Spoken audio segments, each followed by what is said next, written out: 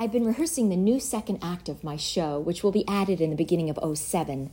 I play myself 20 years from now. I'm having a tough time imagining how I'll feel and look in 20 years, what kind of person I'll be. How will I feel when I look back at my current self? I've been pondering the possibility of feeling shame. All of the sexy images, the show posters. Will it haunt me later? Will I feel embarrassed when I attend future PTA meetings or run for political office? Or when my kids Google me and discover that my innocent hooker role on NYPD Blue qualified me for a listing on Dr. Skin, a loser pornographic website exploiting working actresses.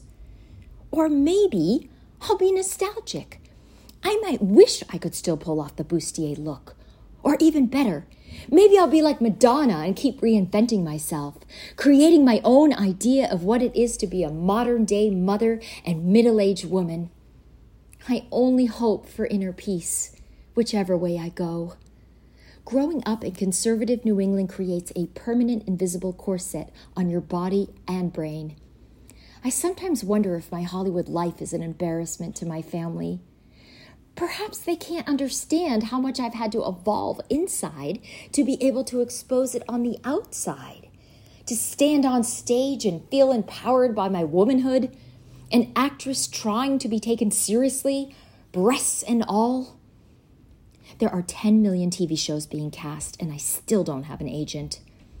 I couldn't bring myself around to sign with a baseball-loving agent who wouldn't come see my work.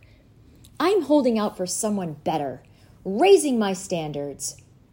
I did audition for a Coke commercial this week. In the meantime, my SAG health insurance runs out in January. It's a problem staying qualified for the union insurance. I've done 50 shows on stage in January. In SAG days, I'd be on Plan A by now. So, I'm stocking up on doctor visits. The other day, I went to the dentist and had 2.5 cavities filled. I'm on a payment plan. They hold my checks for a few months. I avoid a root canal. They hold my checks for a few months.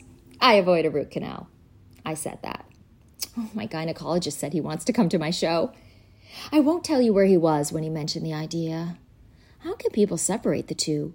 It's the same with my old dentist. I never could understand how he could have dated me, drilling and excavating the interior depths of my mouth and then kissing me a week later.